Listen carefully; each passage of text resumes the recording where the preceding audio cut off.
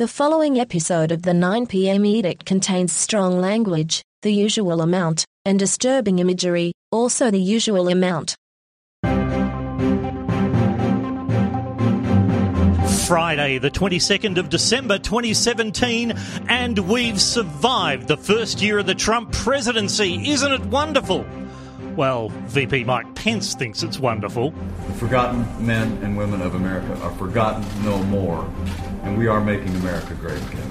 Thank you. Thank you, Mr. President. God bless you. Thank you very much. But America isn't looking so good in the eyes of the rest of the world. In Europe, for example. I've started to talk about the United States in the way that we talk about Turkey. And meanwhile, back here in Australia, Senator Erica Betts is swimming upstream to spawn. It's only dead fish that go with a flow.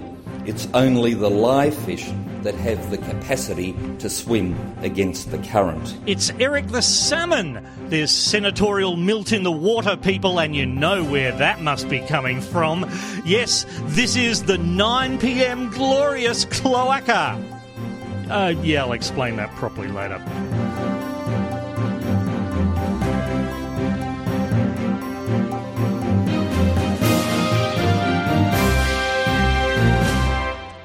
Hasn't 2017 been a cunt of a year? This woman's reaction, I think, is completely appropriate.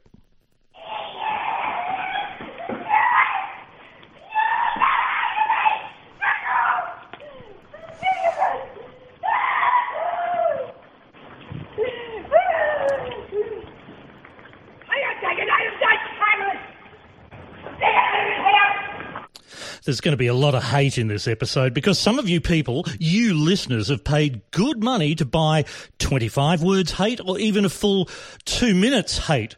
For example, Paris Lord, who hates cliches. So here's 25 words hate on that theme. It's not rocket science. We must face facts. People who use cliches are as dumb as a box of rocks. They need to think outside the box and put in some elbow grease. That sort of thing.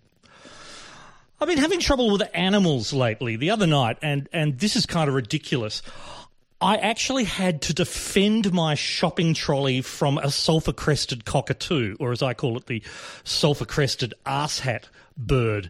It swooped in, and when I turned my back for a moment to call a taxi, the bastard was fossicking through my shopping. Bastard.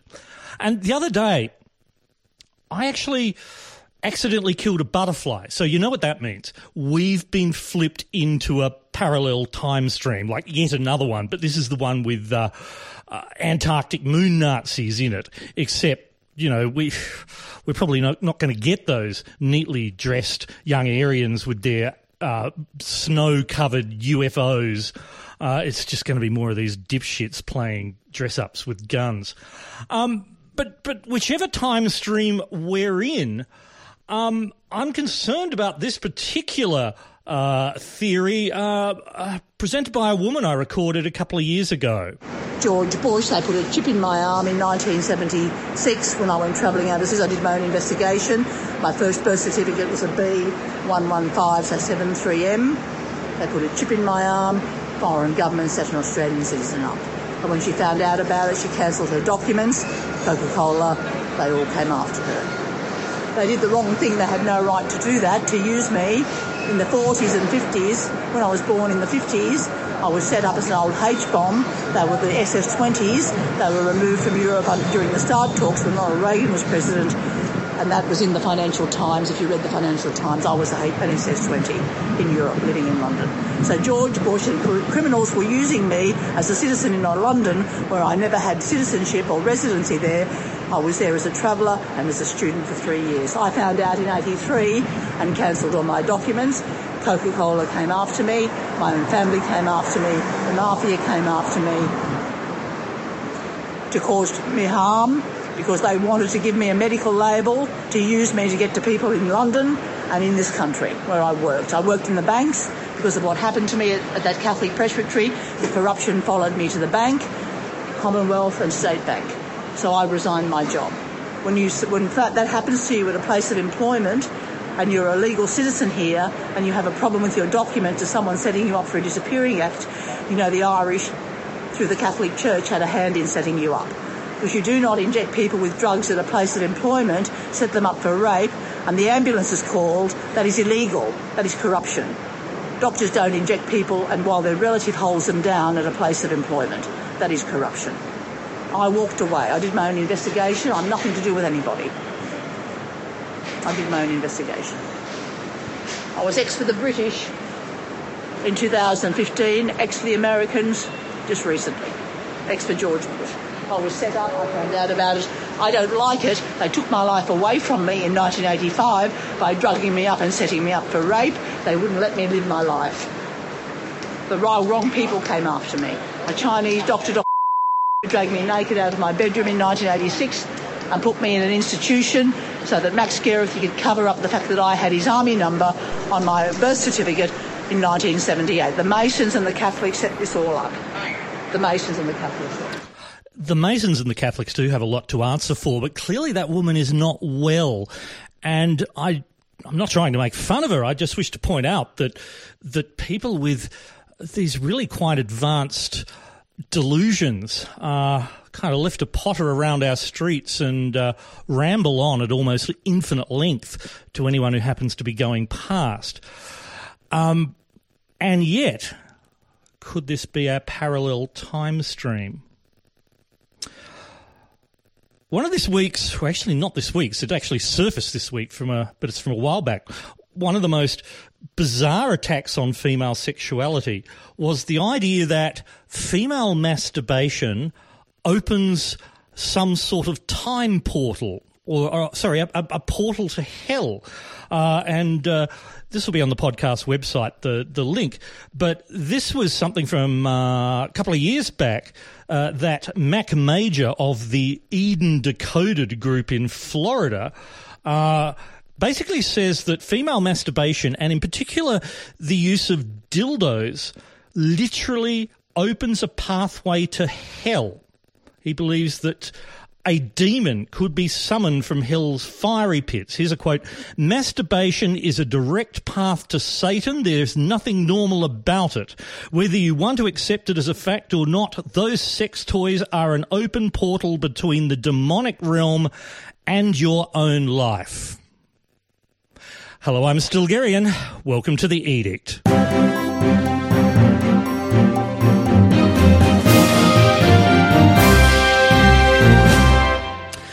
As you probably know by now, I'm a bit of a fan of the Bombshell podcast, a national security podcast done by the people at War on the Rocks. It has the unique feature of being presented by three women and only has female guests, but boy, do they all really know their national security issues.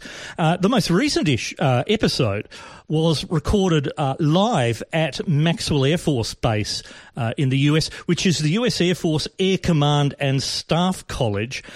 And there was some amazing questions from the audience, like this one. You mentioned that we are a retreating hegemon, and it just seems that if we're retreating, we're doing a lot of shooting. Indeed we are. F-18s over Syria, the surge in Afghanistan, Navy missiles into Syria and Yemen, operations in Africa, fire and fury comments in Korea, retreating from climate change, and the Jerusalem Declaration.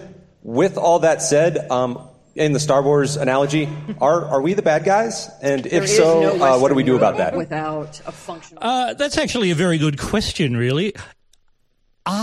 Is the United States the bad guy? Are the United States the bad guys? The ladies of Bombshell did explore this a little bit. They pointed out that the United States has basically been a prime mover in organising the post-Second World War world to suit its needs, and obviously to help the world as well, but obviously with its own interests, with things like the economic system, the International Monetary Fund, the trade deals, NATO, all of the kind of World Bank, everything turning up. I'll leave you to listen to the podcast yourself, but they did have this interesting summary of post-World War II European economics. There is no Western Europe without a functional German state. and without a functional German economy. Not the least of which is because the only people who will buy all the coal they have in France are the steel mills in Germany. Yeah. And so to have a French economy, you need a German economy, and that's a lot of the story of Europe for the last 60 years. I think that's a fair summary of the history of Europe in the last 60 years. Anyway, I played a snippet at the front of the pod, but the views of the United States outside the United States are starting to not look good. I have a colleague that works on Europe policy that does a lot of travel to Europe and talking with senior European leaders. And she came back with a comment from her most recent trip that was that a lot of her European colleagues have started to talk about the United States in the way that we talk about Turkey sometimes. Turkey is an ally, but they're kind of a batshit crazy ally, and we tolerate that for reasons good and bad. And that the meetings anytime you do a phone call with Erdogan or you do a meeting with the Turks, that you are basically, like, you're always going to have to ask for something or give something that you don't necessarily feel comfortable with. And if people are viewing the United States in this way, then, like, that's a problem in terms of what we're gaining out of our bilateral relationships and multinational relationships. I don't know if that's a really accurate way of viewing the United States, but if people are having these perceptions, then it's possibly an issue going forward in terms of, like, how we work with our alliance system. Yeah, it just kind of might be if you think that Donald Trump is kind of a bizarre a negotiator as Erdogan in Turkey. But, gee, it does look like that. And the sense that Trump has to be praised all the time. He has to be made to feel good. Back in June, according to the Washington Post, Trump allowed his entire cabinet to speak one by one in praise of him. And they did. They called it an incredible honour to be serving with him and a blessing to serve him. And they were humbled and privileged. Well, this Wednesday, just 2 days ago, there was a cabinet meeting and Vice President Pence kind of did all of the praising of Trump himself. Listen to this. It goes on and on. Mike, would like to say a few words? Well, I appreciate it, Mr. President. As I told you last night, shortly after the Senate vote, I know I speak on behalf of the entire cabinet and of millions of Americans when I say congratulations and thank you. Thank you for seeing through the course of this year an agenda that truly is restoring this country. You described it very well, Mr. President. From the outset of this administration, we've been rebuilding our military, putting the safety and security of the American people first. You've restored American credibility on the world stage. We're standing with our allies. We're standing up to our enemies. But you promised economic renewal at home. You said we could make this economy great again. And you promised to roll back regulations. And you signed more bills rolling back federal red tape than any president in American history. You've unleashed American energy. You've spurred an optimism in this country that's setting records. But you promised the American people in that campaign a year ago that you would deliver historic tax cuts, and it would be a middle-class miracle. And in just a short period of time, that promise will be fulfilled. And I'm deeply humbled as your Vice President to be able to be here because of your leadership, Mr. President, and because of the strong support of the leadership in the Congress of the United States. You're delivering on that middle-class miracle. You've actually got the Congress to do, as you said, what they couldn't do with Anwar for 40 years. You've got the Congress to do with tax cuts for working families and American businesses what they haven't been able to do for 31 years. And you got Congress to do what they couldn't do for 7 years in repealing the individual mandate in Obamacare. I know you would have me also acknowledge people around this table, Mr. President. I want to thank the leaders in Congress once again for their partnership in this. I want to thank your outstanding team, your Secretary of the Treasury, Stephen Mnuchin, for Gary Cohen, for Ivanka Trump, for your great legislative team, all the members of this cabinet who partnered to drive your vision forward over the past 6 months after you laid out that vision for tax reform. But mostly, Mr. President, I'll end where I began. and just tell you, I want to thank you, Mr. President. I want to thank you for speaking on behalf of and fighting every day for the forgotten men and women of America.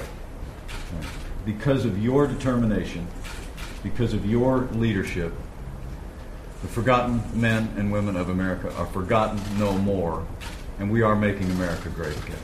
Thank you, Mr. President. God bless you. Thank you, Mr. President. God bless you. Thank you, Vice President Mike Pence. What a fucking brown tongue. That's about 3 minutes, and that was it. What was that? But apparently, Trump was storming about the White House because even though the tax bill was passed, the media wasn't praising him for it enough. Narcissist much. Another thing that's worrying about the United States, and this was picked up by the former president of Estonia, Toomas Ilves, who not only was the former president, he was one of the people who was driving the whole digital nation thing in Estonia. He's currently a distinguished visiting fellow at Stanford University in the heart of Silicon Valley, and he says he's shocked at how retrograde US bureaucracy seems, even in Silicon Valley. The quote from him, "It's like the 1950s. I had to provide an electrical bill to prove I live here." He said, you can get an iPhone X, but if you have to register your car, forget it.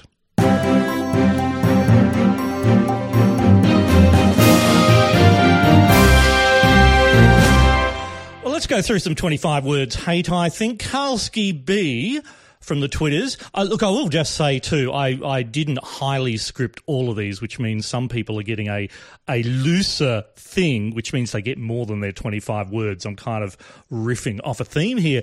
But his favourite issue, instant fucking experts. Yes, Karlsky, the patron saints of 2017 really are Dunning and Kruger. People so dumb, so ignorant, they have no idea how fucking ignorant they are. Anyone can launch their instant fucking expert opinions into the twatosphere and think they're a fucking genius. Politicians are amongst this. Your 25 words are up there, Karlsky. But the news this week that after all of the workers' penalty rates were cut for, getting paid extra for working on a weekend or late at night or whatever, we now have the weakest consumer spending in Australia since 2008. Apparently, keep up with this, if you cut people's wages, they don't spend as much.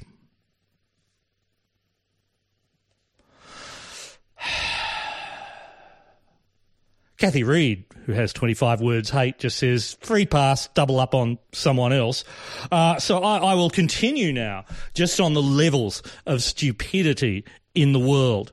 We had an incident in Melbourne yesterday. A four-wheel drive vehicle ran into a number of pedestrians and somewhere up towards 20 people injured. I have deliberately not been following this story because it does basically appear to be a road traffic accident, but on a vast scale. But we did have, within minutes of this being tweeted, everyone coming out with their analyses in terms of terrorist attacks and how the city needs to be locked down and what we're going to do, before there was any actual evidence of anything. I mean, I got a bit cranky and said, look, we don't actually know what's going on here, so how about we just get on with our lives for the moment, and when we actually know something, then we can discuss it. And various ignorant cunts on Twitter thought that was somehow disrespecting the victims and their families or something. And no, you turds. It's more disrespectful to arc up with your half-assed theories based on nothing but your lack of masturbation as a child. I don't know where I'm going with that, but it's wrong. It's all just wrong. I mean, politicians are bad on this. Here's the thing I was going to rant about that. Politicians really are the worst at the ignorance. I'm reminded that, of course, Philip Ruddock, who was chairing the Senate committee looking at the legislation for digital surveillance and metadata retention, didn't know what Skype was. He actually asked, so Skype, is that like a telephone on your computer? I mean, it is, kind of, sort of, but he had to ask. And here's the man running that Senate inquiry. Pseudomorph continues on this theme with de-identification. And look, we did see this week.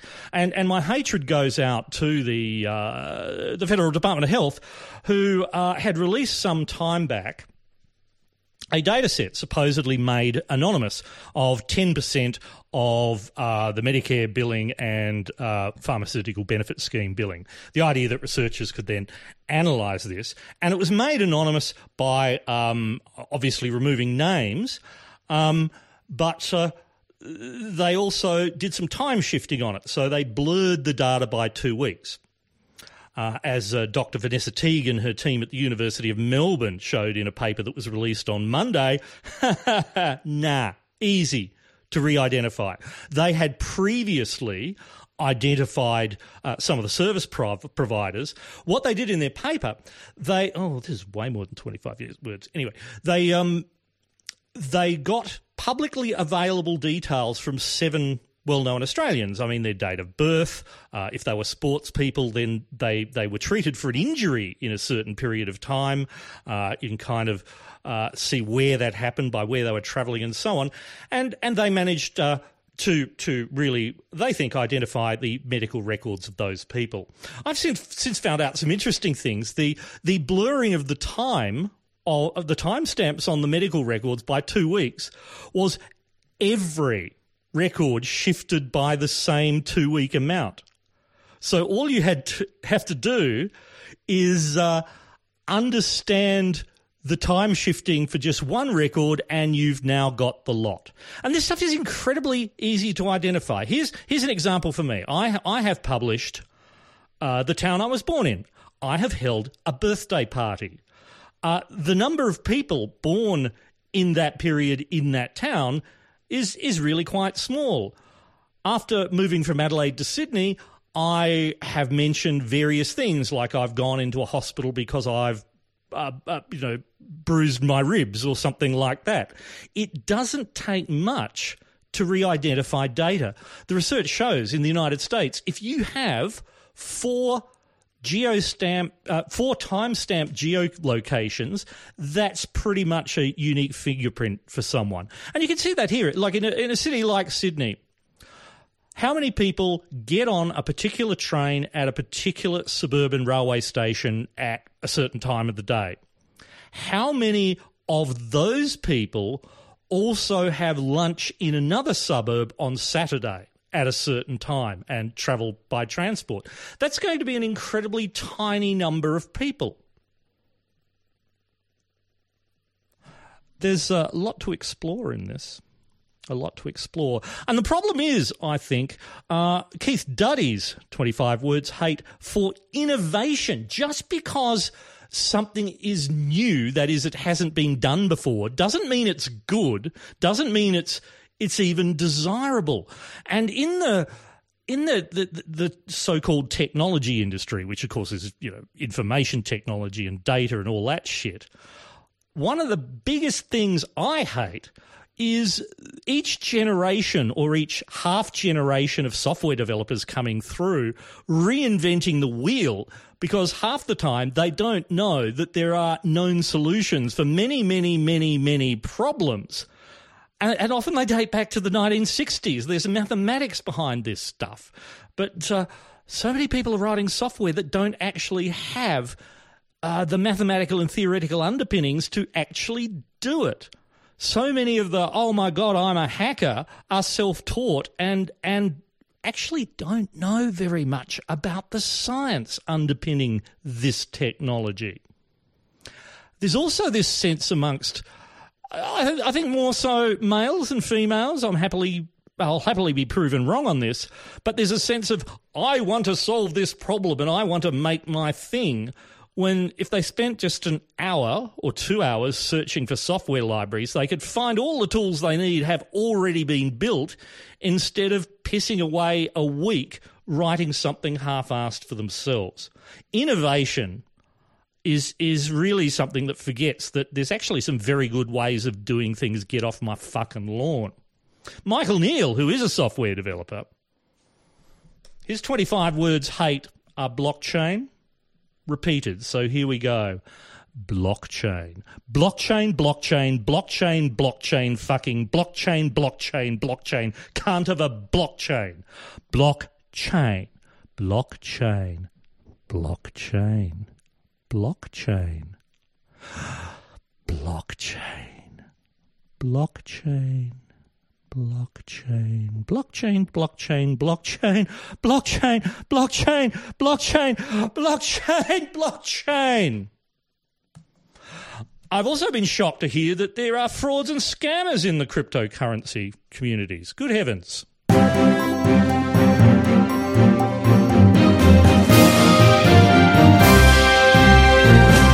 Speaking of money, well, pretend money anyway. Let's speak of real money. This podcast is made possible by you, the listeners, thanks to your subscriptions and one-off contributions.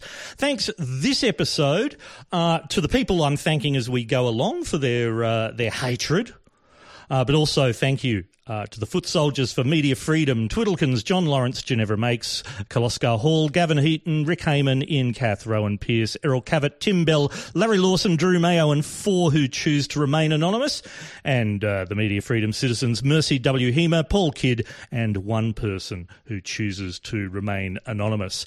I'll be sorting out, finally, new subscription-based things in the new year. I was going to move to Patreon, but if you've watched the news, you may have seen that Patreon are not the world's favourite possums at the moment. So I'll think about that. But for the moment, you can do a one-off contribution, stilgerian.com/tip.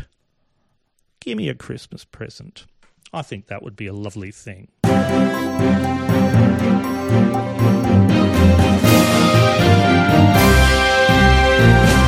More 25 words hate from Blake's with a Z cabinet ministers. Twitter's getting hacked, or are they lies? These people have access to the big secrets. What kind of fucking security training practice is our government doing, etc.? So there's 2 issues to hate here. One is the concept that they don't know how to work their own Twitters and somehow... Look, I have no problem. I have no problem at all with a member of parliament watching some porn and having a bit of a wank at the end of a long working day. It's an arduous job, and I know people say, "Oh, politicians don't do anything." Well, I think you really need to look at their schedules. It's really gruelingly long days, and pornography is a perfectly legal thing. So, and perfectly adults can enjoy it, for fuck's sake. So stop being such little wusses. But the idea that I was hacked and someone tweeted, politicians don't know how to use the basic office tools that anyone and everyone in every other workplace is expected to understand. They're expected to walk in and do it. Politicians work, legislators work on creating and editing documents, on communication. There are tools for that, and these stupid arseats don't know how to use them, and they're not interested in being more productive. It's not helped by the fact that journalists are stenographers, mostly because they don't have the time or expertise to actually understand any of these issues themselves. Journalists for a long period would almost... Brother, I don't know how to use my smartphone. Well, fucking work it out, you useless cunt. But as a side note to all that was more than 25 words, wasn't it? On a side note to all that, this idea that someone hacked in and tweeted one tweet and people said, like, what hackers would do that? In discussions about what were called information operations back in the day, and we're talking years ago, I was having some conversations over beers with people who were thinking about these issues. And one of the tactics we, in inverted commas, came up with in those obviously high-level discussions was not being obvious about the way you're screwing up things. Like if you hack into a bank, you don't wipe out vast quantities of stuff. You just kind of introduce subtle errors into, 3% of the transactions, just enough to create doubt, to ramp up the customer workload, to slowly degrade the bank's profitability.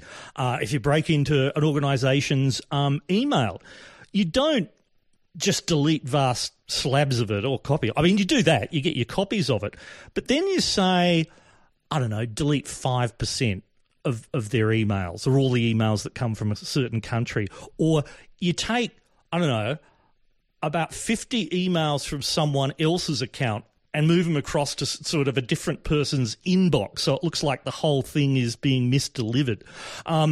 If you're sending up the weather forecast to the media, you send slightly different or slightly wrong weather forecasts out, or you just send out the ones from the previous week every now and then cover your tracks.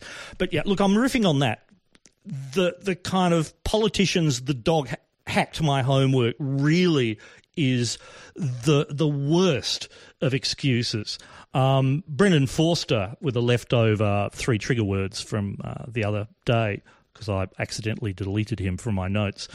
Stupid security shenanigans. I'll be here all night, mate.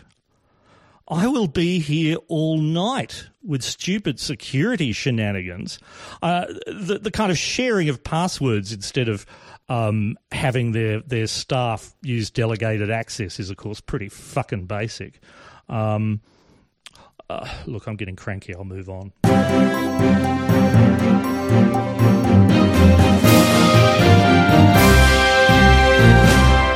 There's some more leftover trigger words from the Public House Forum. Nicholas Fryer had cybersnot and pustule. These are both good words, but I'm going to combine it with the word from Daniel Curtin, which was moistening, because moistening is a lovely word. And whenever I say the word moistening, I think of Senator Eric Abetz. And in particular, I'm thinking about his contribution, I use the term loosely, to the same-sex marriage debate. And in his speech during the discussion of that legislation, which of course it did go through, and all you homosexualists, off you go and get married should you wish to live in an institution.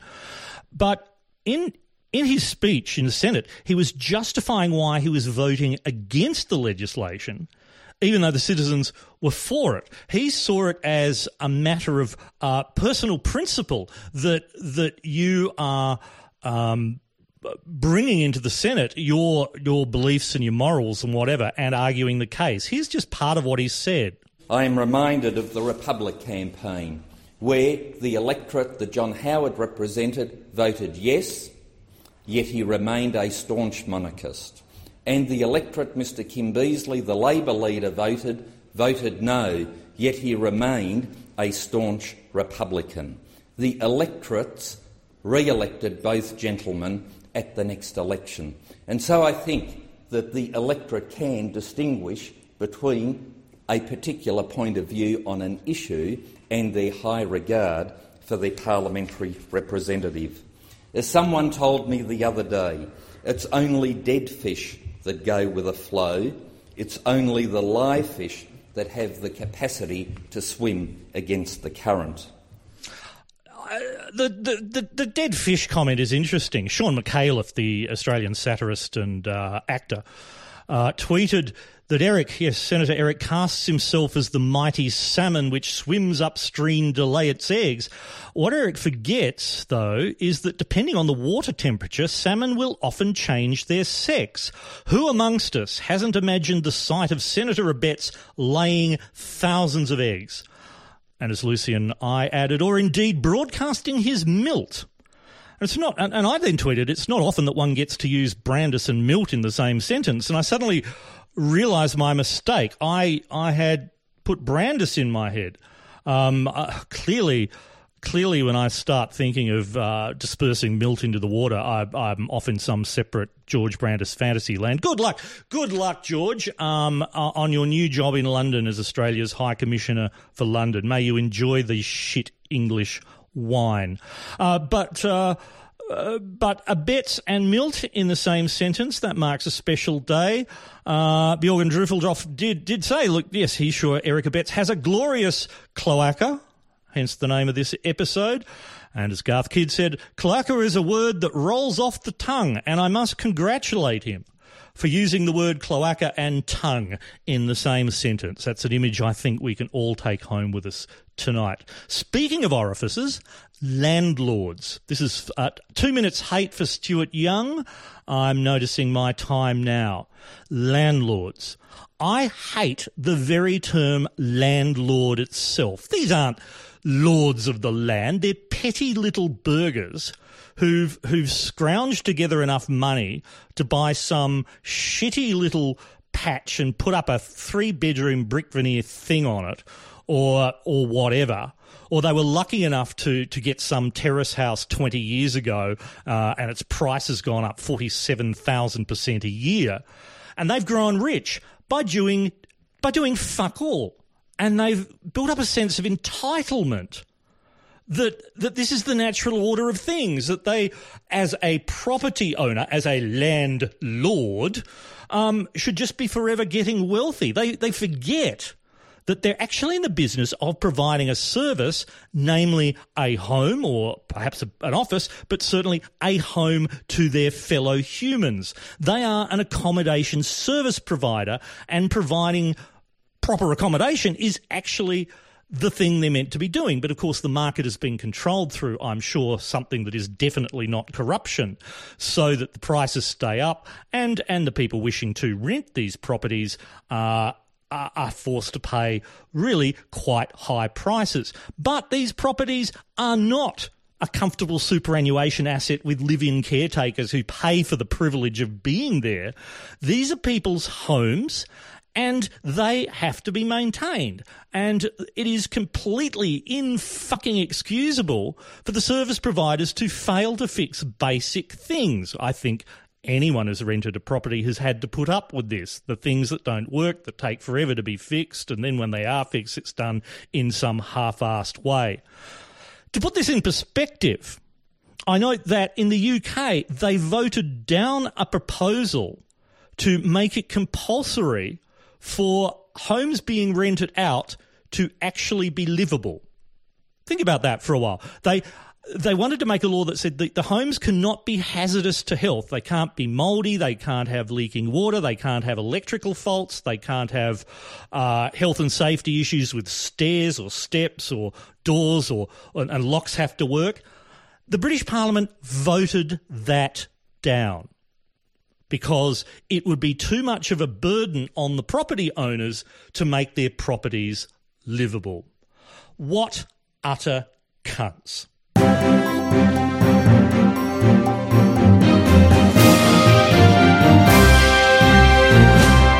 And now here's Nicholas Fryer with a look through the arch window. In case you haven't been near a shopping centre lately, it's nearly Christmas. And even the most hardened cynic will concede that there's something truly magical about this time of year. And it's this: Parliament's packed up and gone home. I'm thoroughly sick of the carnival of vicious incompetence that you might call the death spasms of a doomed federal government, except that would imply that it was at some point alive. Perhaps it was, in the same sense that our compost heap is alive. That, too, is more than a bit on the nose, prone to gaseous outbursts, and would benefit from a regular and vigorous forking, but the moment it finally ceases all movement will hardly rank as high tragedy. Still, for now, we'll get a break for a few weeks from the self-congratulation of Malcolm Stonewall Turnbull and his Rainbow Coalition, basking in their success of passing history-making legislation against their will. Because it's Christmas, which, for many of us, is a time for family, whether we like it or not. A few days ago, I came upon my wife. Family show probably, yeah. I discovered my wife. See, that's also... Never mind. I found my wife, who was fully clothed at the time, reading the script of one of these atrocities and sadly shaking her head. It was the one where I tied trans-dimensional knots in my own intestines, for perfectly good and sound reasons I don't propose to go into again here.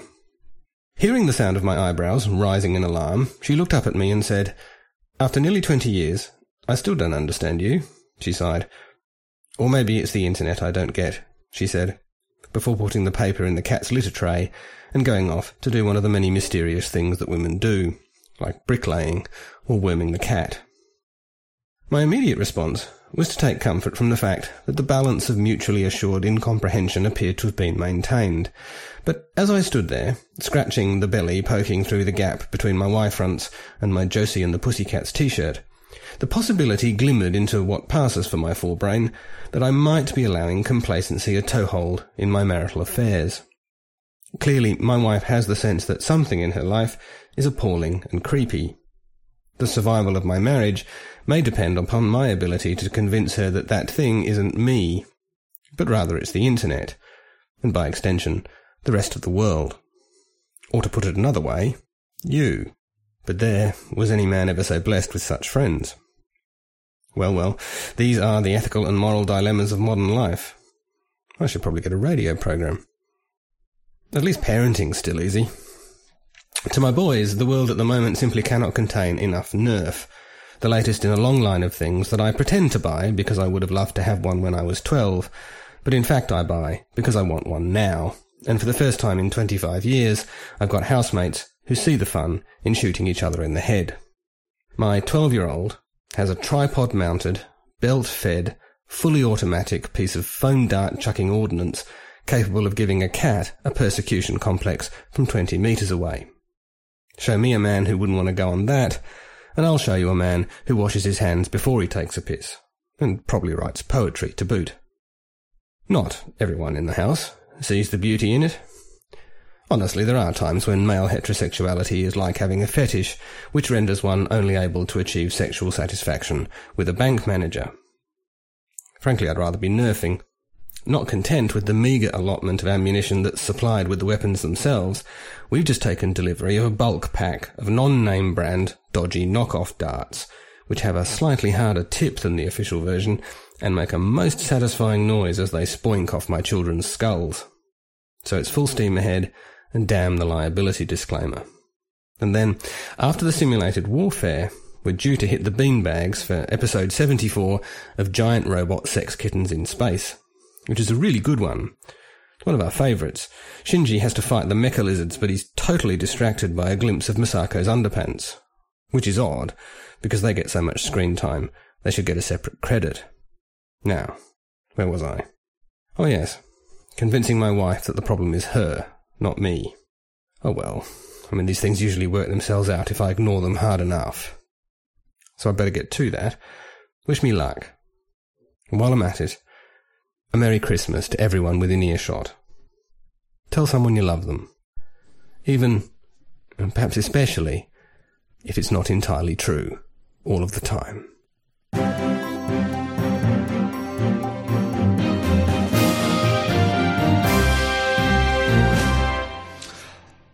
Peter Lawler has chosen to have 25 words hate for previous Senator Scott Ludlam, which is going to be fun because I actually know Scott Ludlam. Look, he is a lovely chap, but I think in a political context, it's important to realise he is nothing but a haircut in search of a spine. He's a swot who follows the rules instead of breaking them, instead of forging out into bold, new pastures, I think. He's got a fetish for evidence. He wants to actually have facts and things informing policies. He wants to follow the rules. He wants to, well, he actually sort of wanted to get out of part of the Senate, I think, and the dual citizen Section 44 thing probably provided him with an excellent opportunity to go, yeah, fuck this for a game of soldiers. But that's it, isn't it? I mean, he should have stayed on to become a bitter, twisted old wreck of a human being just like the rest of them.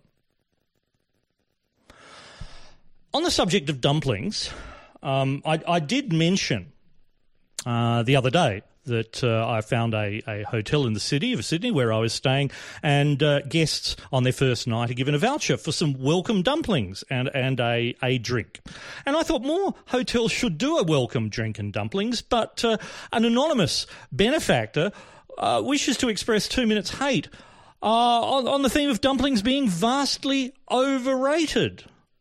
And this is the idea that it's an exciting lunch for a work outing to have dumplings, and really, when you think about it, dumplings are just kind of deformed, cancerous sausages. At least sausages have the decency to have a sense of linearity about them, a sense of containment. But dumplings are sort of random turds of shredded mystery meat and or vegetables wrapped in mucus. And I think this is because they're made through this process of putting your elderly and otherwise useless relatives to work, because they really only need sort of 1.5 hands working and being able to sit in a chair, and they can just make dumplings.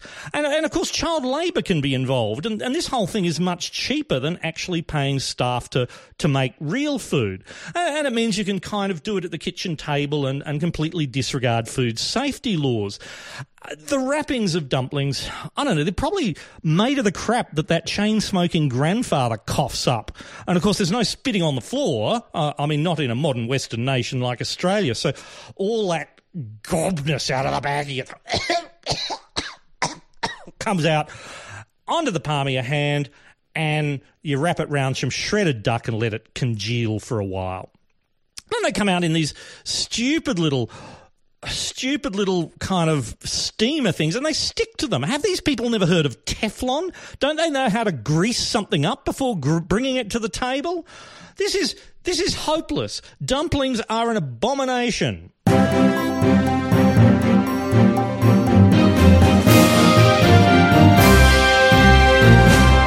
People are fucking stupid. At a bar in the Blue Mountains here the other day, I was waiting to have like a standard drink that I could just order and get. But there was a group of people there beforehand, and they wanted chicken burgers, but they wanted each one to be individually customised. So chicken burger comes with chips, and the chips have aioli on them, and the burger bun probably has a bit of butter on it, right? So they wanted the chicken burger with no aioli on the chips, but then they wanted another chicken burger but with no butter. Oh, and the one with no aioli, can that have wedges instead of chips? And then and then another one like that? And the barman, in his infinite patience, was going, another one like the first one or another one like the second one? And look, this went on for some time. Constellations wheeled through the firmament. Oceans rose and mountains fell. Whole species of animals evolved and then went extinct while I was waiting for these people to get their fucking meal order together so I could just get a drink. And eventually they did do that. But this idea that a bun with chips and a fatty thing can suddenly become healthy if you omit the kind of microscopic smear of butter or a dribble of oil. You're eating a big fucking plate of chips, you porked up people. Anyway, once they'd done that, I walked up to the bar and said, love your patience, I'll have a pint of APA, no aioli, thanks. Then the other day, I was waiting at the dentist, as you do, and someone else came in, and he was an entitled boomer. So here he is in the medical and dental practice waiting zone, where there are plenty of signs and also the concept of just having some fucking manners to, step outside if you want to make phone calls. But no, his phone rang and he spent his entire time loudly gossiping on the phone to his friend Shaz. I now know quite a bit about the issues in Shaz's life. And what's really, really getting up my nose is that as the dental hygienist popped out and called him into the consulting room, he was still talking on the phone all the way into the consulting room while the hygienist closed the door behind them. What a self-centered turd. And just stupid. The other stupid thing I saw today is I actually trolled a few people because someone on Twitter was in Ho Chi Minh City in Vietnam, and they posted a photograph of the Notre Dame Cathedral there. And I said, yeah, look, when I was there earlier this year, it's a lovely, lovely church. I really should have gone inside because apparently it's quite beautiful inside too. And then I tweeted, it's weird how so many things in Ho Chi Minh City inexplicably have French names. And so many people took me seriously. It was then retweeted. Oh, don't they teach history these days? Who is this idiot? Even after Jim Campbell on Twitter tweeted, well, yes, because it's weird because the only American soldiers have ever been in Vietnam. And I said, oh, well, they all must have been from Louisiana then. And French speakers. Yeah, that settles that. So even though we had this completely ludicrous false history, they went with it. Which brings me to Joel Michael's finally 2 minutes hate, Christmas shopping crowds. This has to be the cavalcade, the biggest cavalcade of stupidity that you can get in one place at one time on one day. I mean, the sort of cud munchers that infest shopping malls in their vast blundering herds are bad enough at any other time of the year, but when it's Christmas shopping, they don't know what they want, and they form loose dawdle sprawls of chaos occupying the entire footpath, the entire car park, the entire everything. They've all got about as much situational awareness as a cucumber, and their children are worse. I mean, these kids these days have never been more than 10 metres from their front door without an armed escort and a helicopter. So they don't actually know how to interact with other objects in the world. So they kind of just blunder into things. They have no sense of choosing a path through a crowd. And the really cruel thing is you're not allowed to kick the little fuckers. I mean, you really should be allowed to kick other people's children who get in your way, because they're certainly not going to learn how to cope with the real world any other way. Then there's this endless Christmas shopping. Oh, what will we get? We got to get that. We got to get these things. We've got to get the thing that everyone had. I remember when my brother's now ex-wife, gee, this is going back a bit, or as my late mother called her, that woman, really wanted a bread maker for Christmas one year. And as I said to my mum, so she makes a lot of bread then, does she? No, she didn't make any fucking bread. But just all of her friends were getting bread makers, so she had to have a bread maker too. But she didn't make bread. There's a reason my brother got sole custody of the 3 children. And then there's the, we've got to get the right thing because they will get us an expensive thing and we've got to get them an expensive thing back. Not a thoughtful thing, not something they need, an expensive thing. And so much shit. Why do people buy all this shit? Why do they want all this shit? Why do they hate themselves so much? Has that gone for 2 minutes? Yeah, that's gone for 2 minutes, I think. Well, that's all the edict for now, and indeed all the edict for 2017.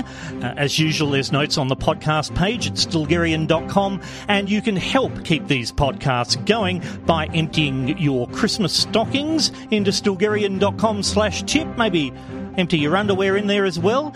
The edict will be taking a break over summer. I have to do some technical things to get it back on iTunes and set up some other bits and pieces. And some ideas that have been on the back burner will be moved to the front burner. The next episode will therefore be sometime in February 2018. Until then, I'm Stilgherrian. Have a good one.